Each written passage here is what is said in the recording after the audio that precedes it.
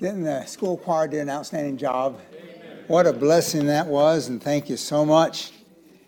And pray for the children's church director. They has a lot of energy back there to deal with tonight. All right, if you have your Bibles again, keep them open to Joshua chapter 4. On Sunday nights, we've been doing a series of studies in the book of Joshua. In this particular incident, Joshua is now the commander of Israel. Moses has died. And this is the conclusion of the Israel's 40 years of wandering through the wilderness. And now he's ready to lead them into the promised land. But there's something dividing them between the wilderness and the promised land. It's called the Jordan River. And God gave instruction that the priest would carry the Ark of the Covenant and walk up to the Jordan River. As soon as their feet touched the Jordan River, the waters which flowed would heap up in a big pile and stop flowing, and will allow the Israel to cross the Jordan River on dry ground. The priests, as they walked up the Jordan River, and as soon as they stepped in, the water stopped, and they walked out and stopped in the middle of the Jordan River. And then the people began to cross. There was over 2 million Jews at this time. Probably took quite some time to cross the other side. And once they got to the other side, God instructed here in chapter 4, he said, Joshua, take 12 men and go back to the center in the midst of the Jordan River, where the priests are standing with the Ark of the Covenant, and get 12 stones, one per tribe, and carry them on their shoulders. They were not small stones, not pebbles. Evidently, they were huge stones. Carry them on their shoulder and take them over to the place you're going to camp on the other side of the Jordan River, now in the promised land. And it concluded, if you notice there in the latter part of verse 7, it said that these stones shall be a memorial unto the children of Israel forever. So tonight I'd like to talk about the erecting of memorials, the importance of Christians erecting memorials in their life. Why did God command Joshua to erect a stone monument to the crossing of the Jordan River? Once they camped, when they crossed the Jordan River, they camped in Gilgal, and they took these stones and piled them up in a monument. In fact, we did not see it there. Joshua also went back to the Jordan River, where the priests were in the midst of the river, and also stacked 12 stones in the midst of the river. So there are 12 stones in the midst of the river, 12 stones in the place they camped that night.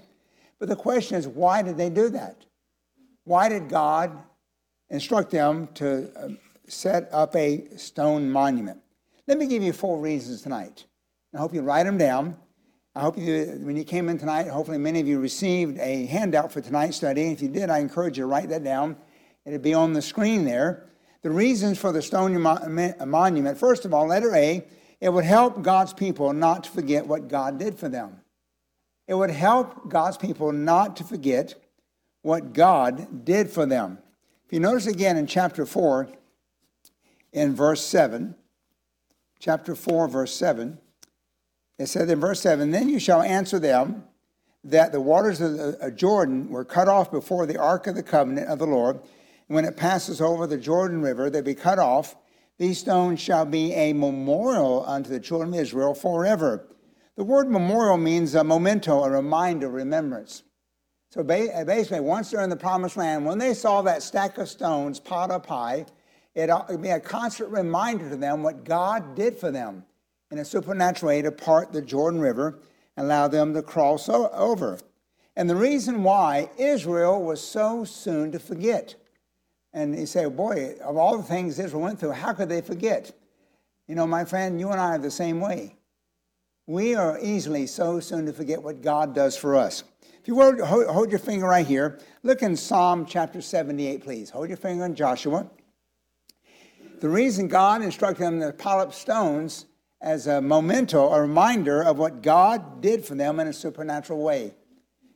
They were going to the promised land where there were many enemies, many people that had to fight in battle and conquering the promised land. And he did that to remind them what God can do. If God can part a Red Sea, if he can pile up water in the Jordan River, he can do anything. He's a powerful God. In Psalm 78, verse 11, please. Psalm 78, verse 11. And notice what it says about Israel here. Psalm 78, verse 11. It says, and forgot what? His works and his wonders that he showed to them. So even though God did so much for the children of Israel, they forgot. Go now to Psalm 106, please. Psalm 106. We see again here David mentions how Israel forgot what God had done for them. Psalm 106 in verse 7. Thank you for turning with me. One of the sweet sounds to a pastor's ears is the turning of the pages in the Bible, and that you will see what God says here. Psalm 106, verse 7, Our fathers understood not the wonders in Egypt. They remembered not the multitude of thy mercies, but provoked him at the Red Sea, even the Red Sea. Nevertheless, he saved them for his name's sake, that he might make his mighty power to be known. Verse 9. He rebuked the Red Sea also, and it was dried up. So he led them through the depths and through the wilderness. He saved them from the hand of him that hated them, and redeemed them from the hand of the enemy, talking about the Egyptians. And the waters covered the enemies. There was not one of them left. It says, then believed they his words, and sang his praise. But read the next verse, verse 13. They what? Soon forget his works. They waited not for his counsel. Look down in verse 21. They forgot God their Savior, which had done great works in Egypt, wondrous works in the land of Ham, terrible things in the Red Sea. In other words, there were times they were believing what God did and praised his name, and guess what? In the midst of all that, they forgot what God had done. My friend, we're no different today. We get so busy in doing our everyday life, we forget what God's done for us.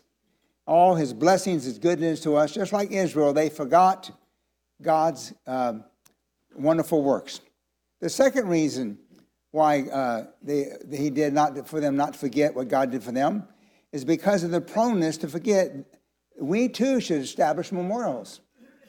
Because of our proneness to forget, we too should establish memorials. Go with me now to Deuteronomy, please. The book of Deuteronomy. Say, where's that at, Pastor? You got Genesis, Exodus, Leviticus, Numbers, Deuteronomy, the fifth book of your Bible, the fifth book of the book of Moses, Deuteronomy chapter 6. Just like God instructed Israel to build up a monument to remind them of his wonderful works he did for them, because of our proneness to forget, we too should establish memorials. May I use the word mementos, things to help us remember. Deuteronomy chapter 6 in verse 8, please. Deuteronomy 6, verse 8. He's encouraging Israel to do something to help them remember. Deuteronomy 6, verse 8. And thou shalt bind them for a sign upon thy hand, and they shall be frontlets between thy eyes, and thou shalt write them upon the post of thy, talking about God's word, his commandments, on the post of thy house, and on thy gates. And it shall be, when the Lord thy God shall have brought thee into the land, which he sware unto thy fathers, to Abraham, to Isaac, to Jacob, and give thee great and goodly cities, which thou buildest not, verse 11, and houses full of good things, which thou fillest not, and wells digged, which thou diggest not, vineyards and olive trees, which thou plantest not, when thou shalt have eaten and be full, verse 12, then beware lest thou what?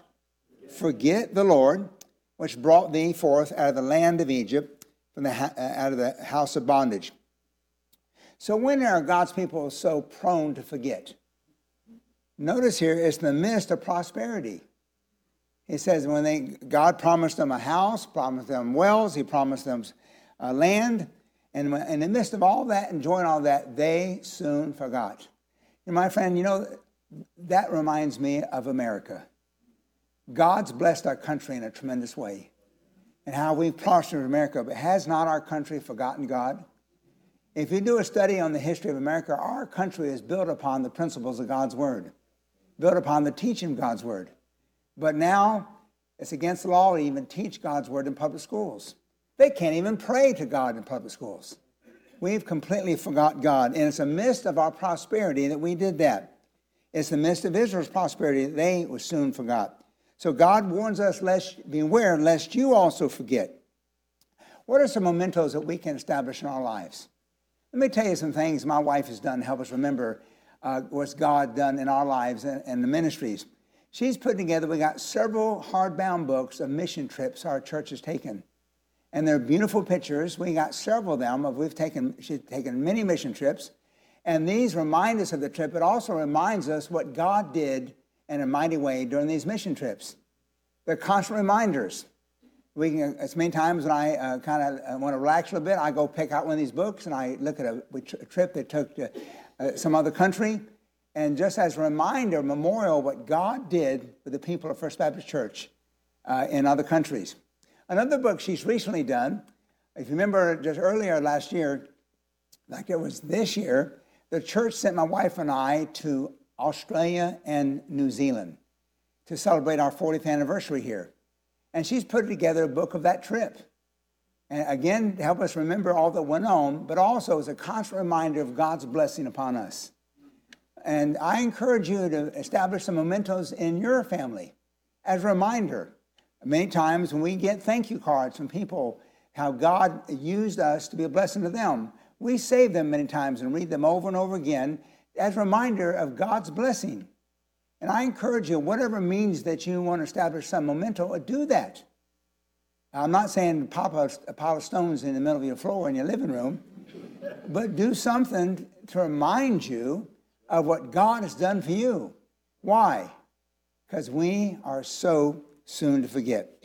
So the first reason why God told Israel to build stone monuments, to help the people remember, not forget what God did for them. And number two, it would deepen their confidence in God. It would deepen their confidence in God.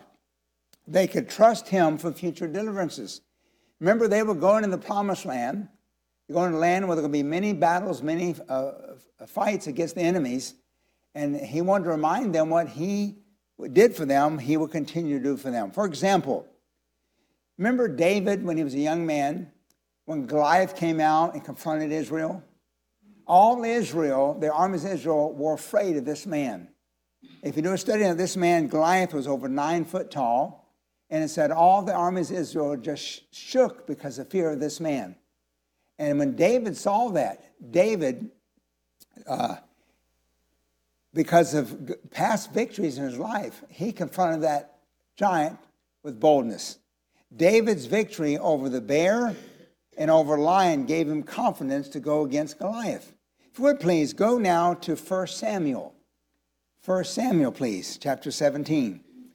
If you visit with us tonight, you say, Pastor, this church really uses the Bible. Yes, we do. We believe the Bible. We believe it is God's word from cover to cover, and we use it every single service. In 1 Samuel, you say, where's that at, Pastor? That's right before 2 Samuel, if that's helpful to you. 1 Samuel, chapter 17. I can remember a time when I first started learning the Bible, I did not know where the books of the Bible were. So I found a little secret to help me find them. It was called the table of contents. In the front of your Bible, it will tell you exactly what page number 1 Samuel is. 1 Samuel chapter 17. And I want you to notice we're going to see what gave David such boldness, such confidence to confront a man that all Israel was afraid of. In 1 Samuel 17, verse 33, and Saul said to David, thou art not able to go against this Philistine to fight with him, for thou art but a youth, and he's a man of war from his youth. Verse 34, and David said unto Saul, thy servant kept his father's sheep, and there came a lion and a bear, and took a lamb out of the flock. And I went out after them, and smote him, delivered it out of his mouth. And when he arose against me, I called him by the beard, I smote him, and slew him. Verse 36, thy servant slew both the lion and the bear, and this uncircumcised Philistine shall be as one of them, seeing that he hath defied the armies of Israel. Verse 37, his key verse. David said, moreover, the Lord hath delivered me out of the paw of the lion, and out of the paw of the bear, he will deliver me out of the hand of the Philistine. In other words, because of past victories, David had boldness to confront this giant. And what God was doing by building a monument as a reminder of God's did for them as they approach now their enemies in the promised land. He said, look what God did back there. He parted the Red Sea and drowned all the Egyptian army. He parted the Jordan River. Look, and because of these past victories, you can have confidence in future deliverances. Letter C. Let me give you the third reason why he told them to build up stone monuments. The first one, to remember what God did for them, to deepen their confidence in God. And letter C, the third reason, it would create opportunities to teach their children. It would create opportunities to teach their children. Look again in Joshua chapter 4. If you go back to where we began. Now you say, Pastor, I let that book go. It took me a while to find it, and now I got to go back to it. But if you would go back to Joshua chapter 4, please, the scripture we read together.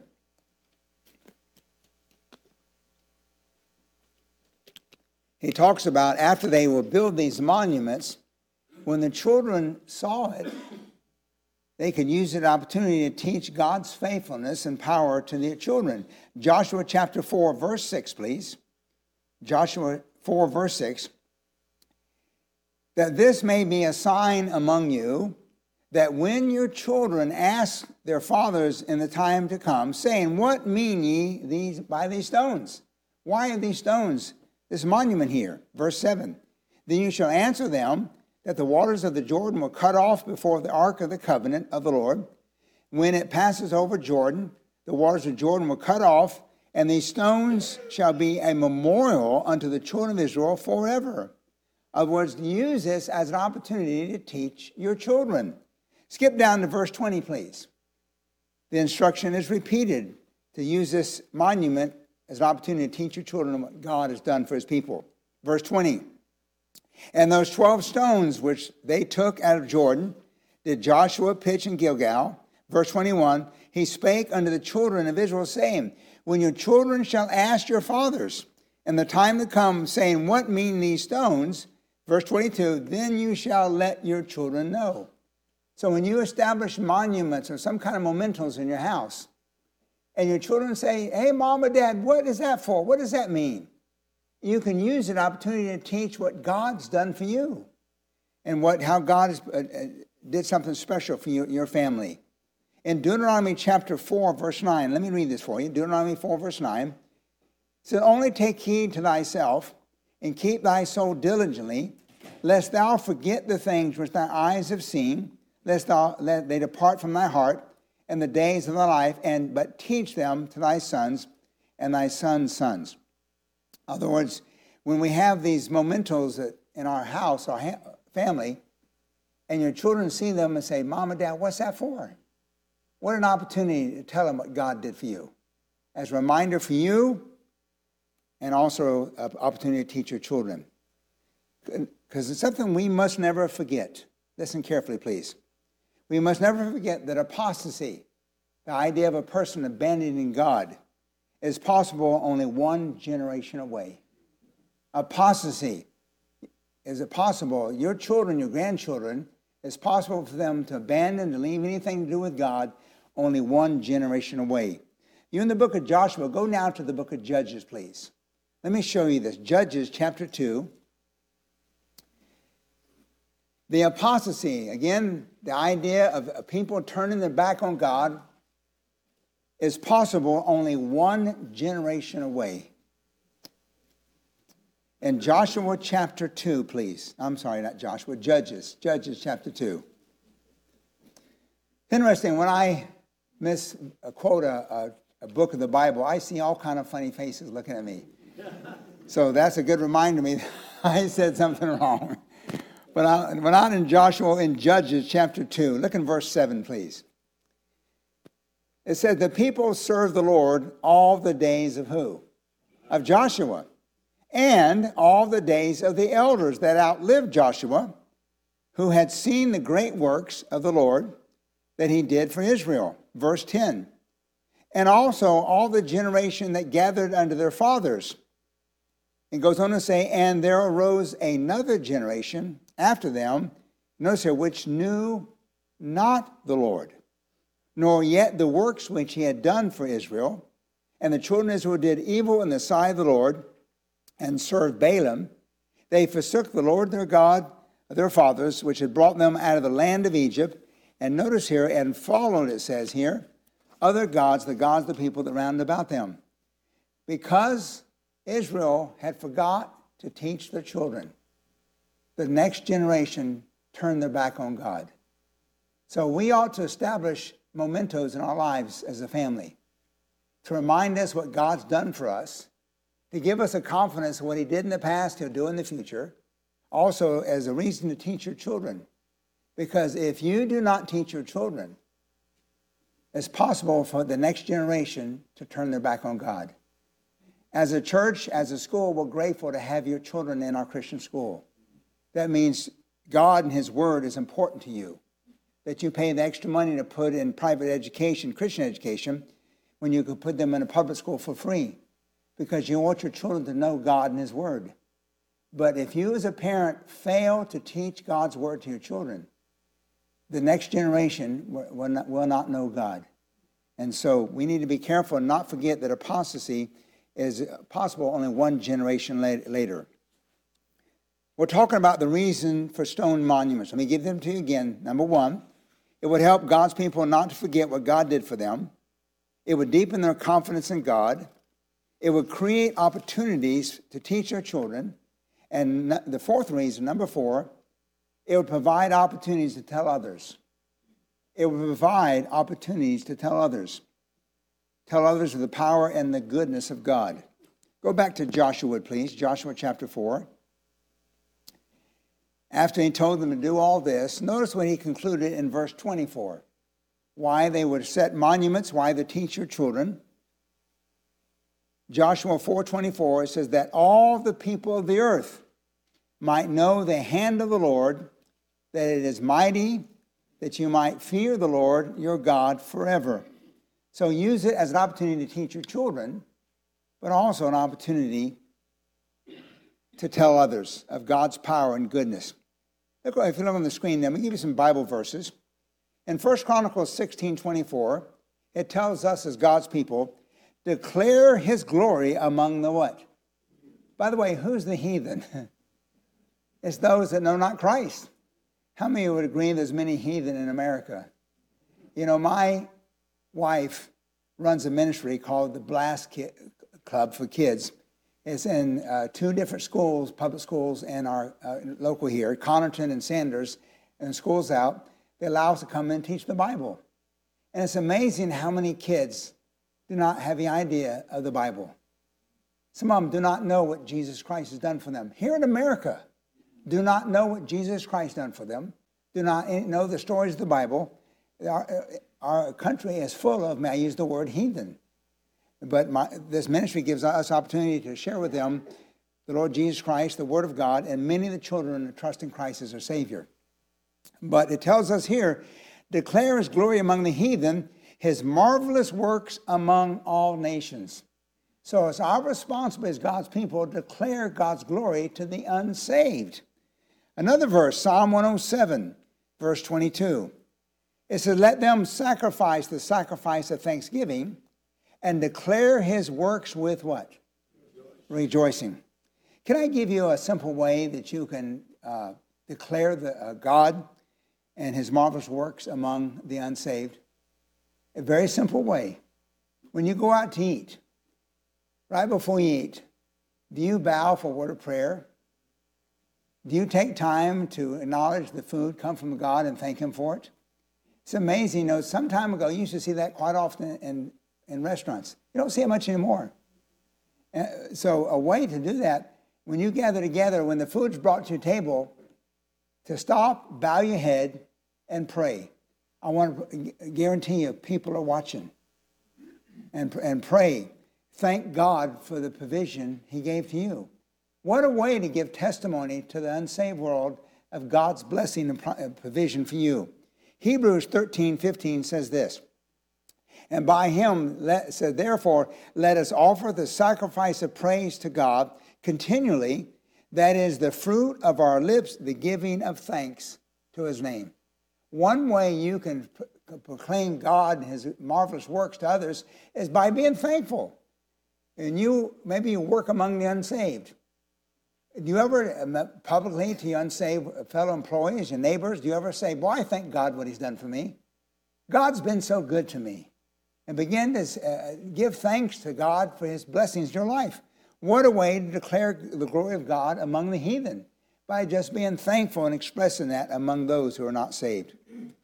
All right, we're talking about the reasons for monuments. Let me go over with it again, then I go to the next point.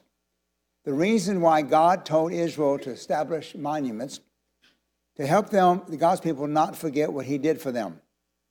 It would deepen their confidence in God. It would create opportunities to teach children. It would provide opportunities to tell others about what God's done.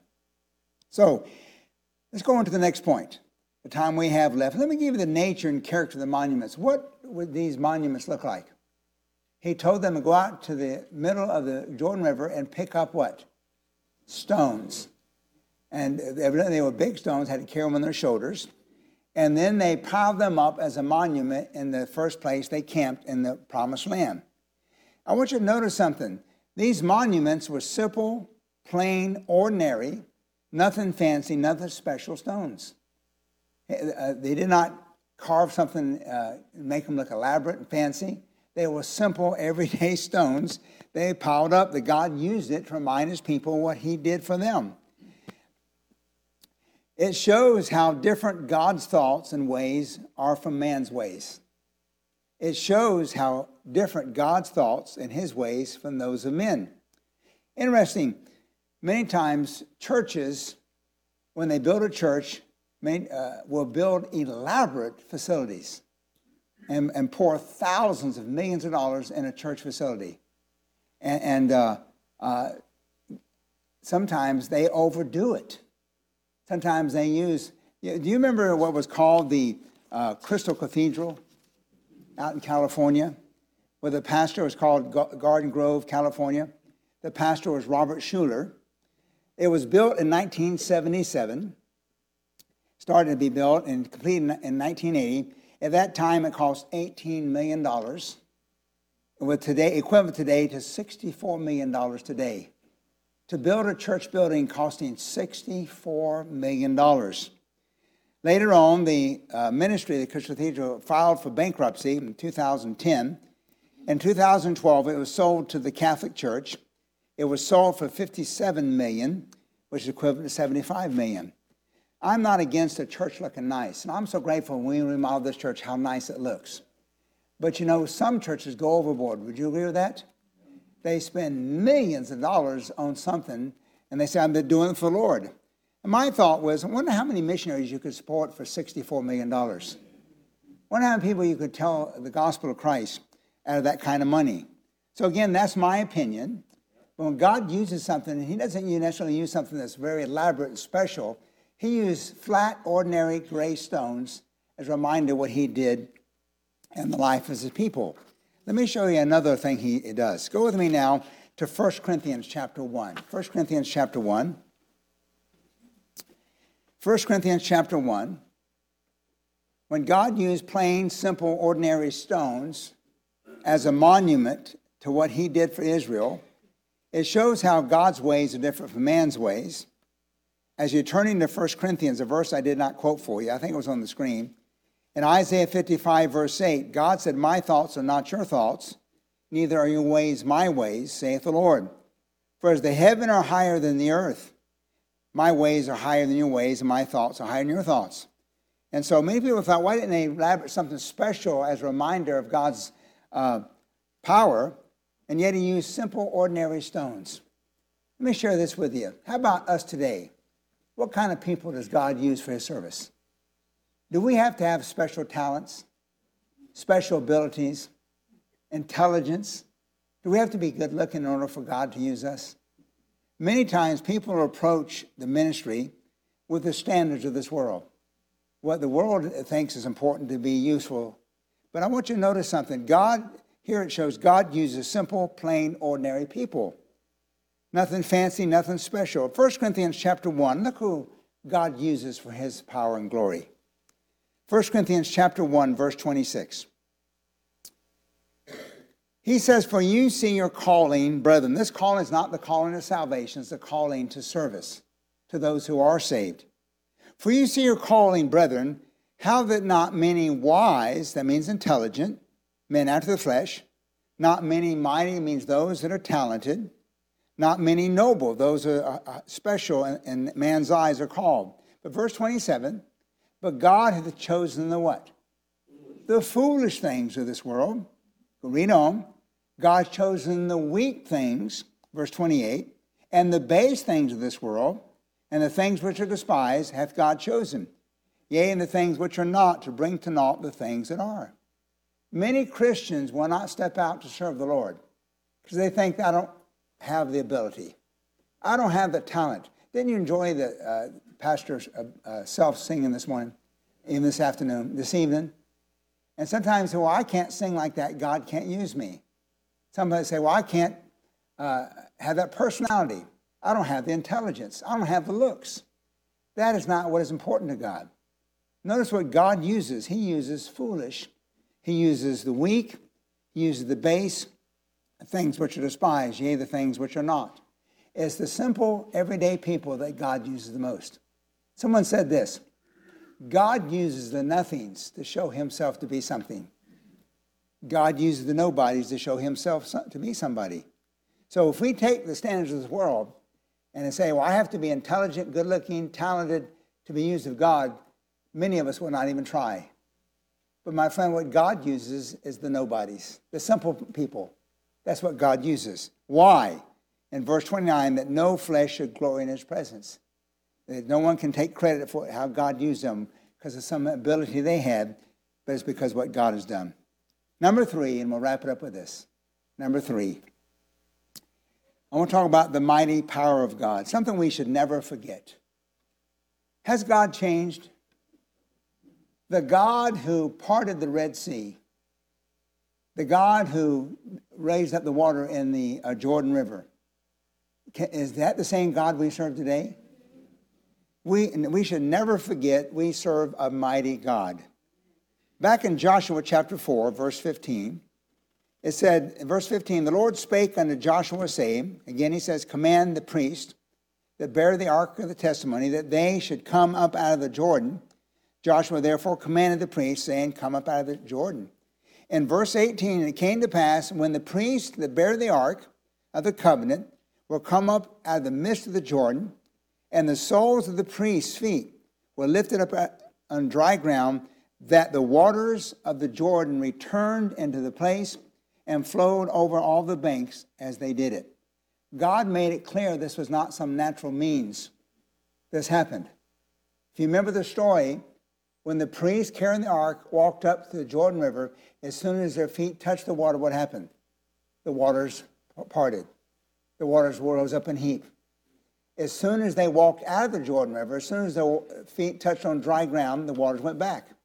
It was showing this was not some natural means. This was what God's doing. This is what God did to show his power among his people. My question is, has God changed? Can God still do supernatural things today? What problem in your life that you're going through you think God is too small to take care of?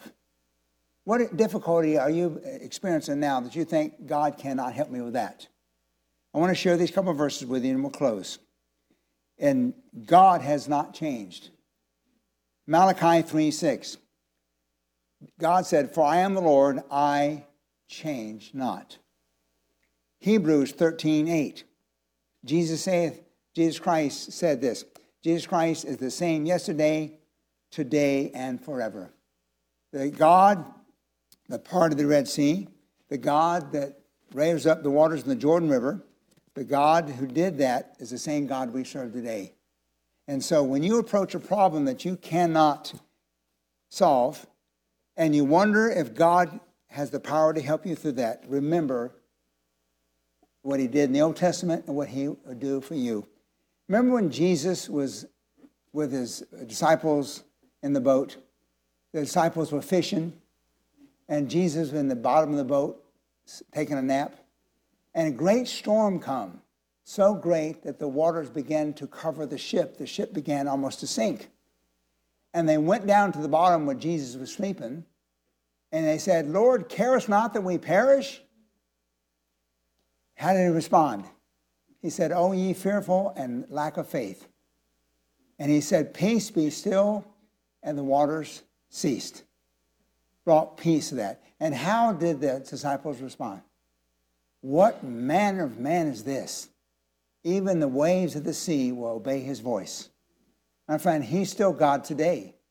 And the waves, the storms you may be going through in life, he can bring that to an end if you trust him. Did you close your Bible? Let me close with this. Thank you again for coming tonight.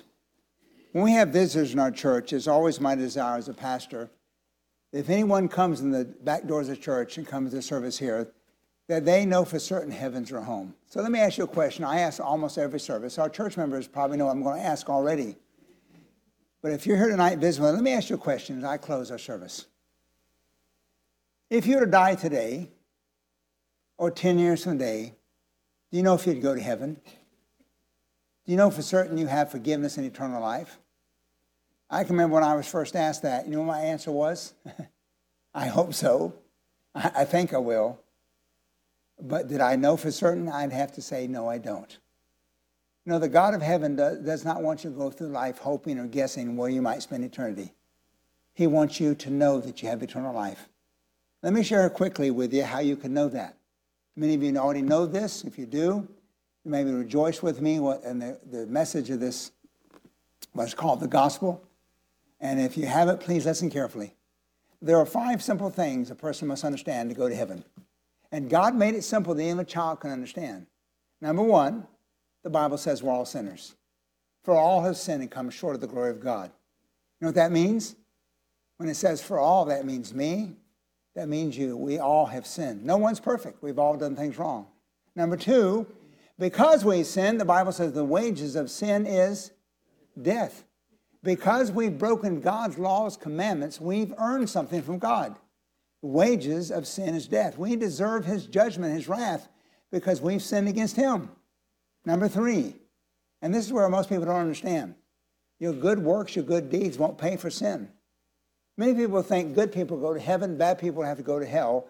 So they're trying to be good, hopefully to earn God's favor and hopefully be accepted in heaven. They think their good deeds will get them to heaven. My friend, nothing wrong with doing good, but doing good will not pay for your sin. And no matter how good you try to be, you can never be good enough. Because heaven's a perfect place and we're not perfect. So we're all sinners, we all have a penalty, and we cannot save ourselves. But here's the good news as I close. God loved you so much.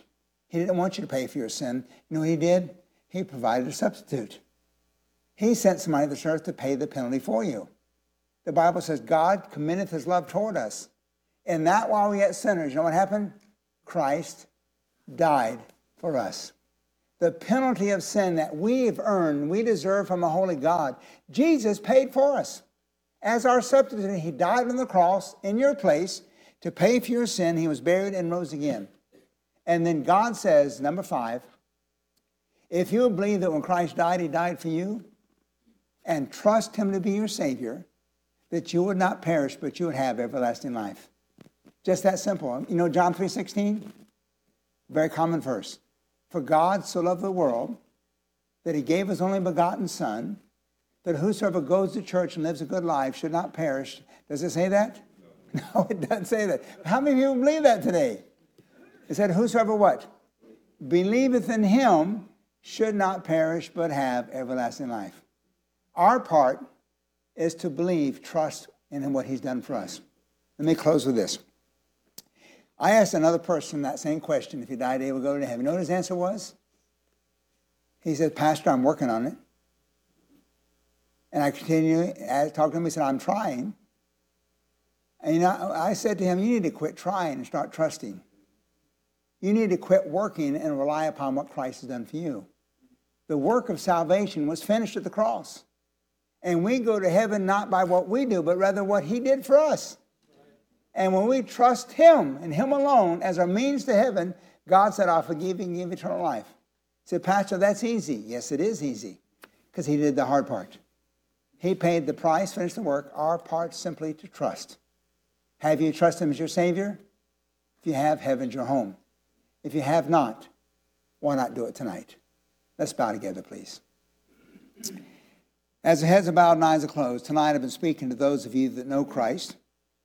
And we saw the importance from God's Word, the importance of establishing mementos and monuments in our lives to remind us what God's done for us.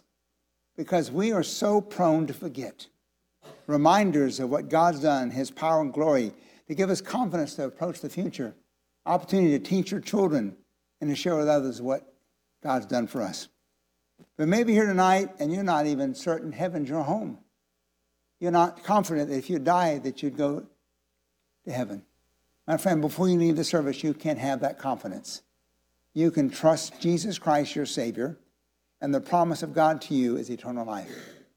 So if you've never done that before and would like to do it tonight, why not tell God that?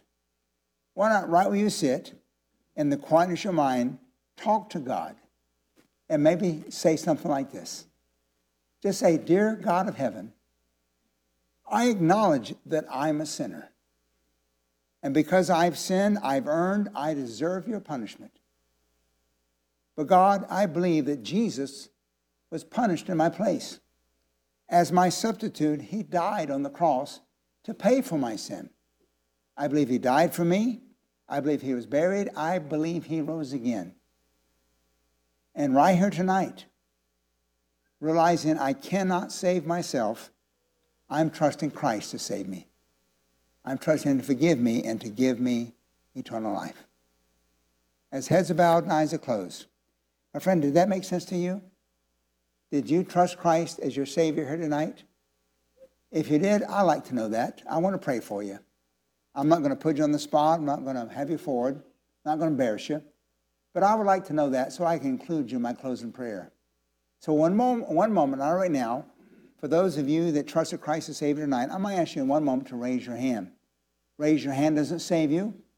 I want to pray for you. My prayer for you doesn't save you. Christ saved you when you trusted him. But it's allowed me to rejoice with you and pray for you tonight. So with heads bowed and eyes are closed, don't want to look around. If what I said made sense to you and you prayed to receive Christ as your Savior tonight, with heads bowed and eyes are closed, would you just simply raise your hand so I can pray for you? I can rejoice with you. Anyone, all, Pastor, here's my hand. I trusted Christ my Savior here tonight. Would you pray for me? No one at all. Dear Father in heaven, we thank you, which I hope that means, since no one raised their hand, that each one has already made that decision to trust you, that heaven is their home, they have eternal life.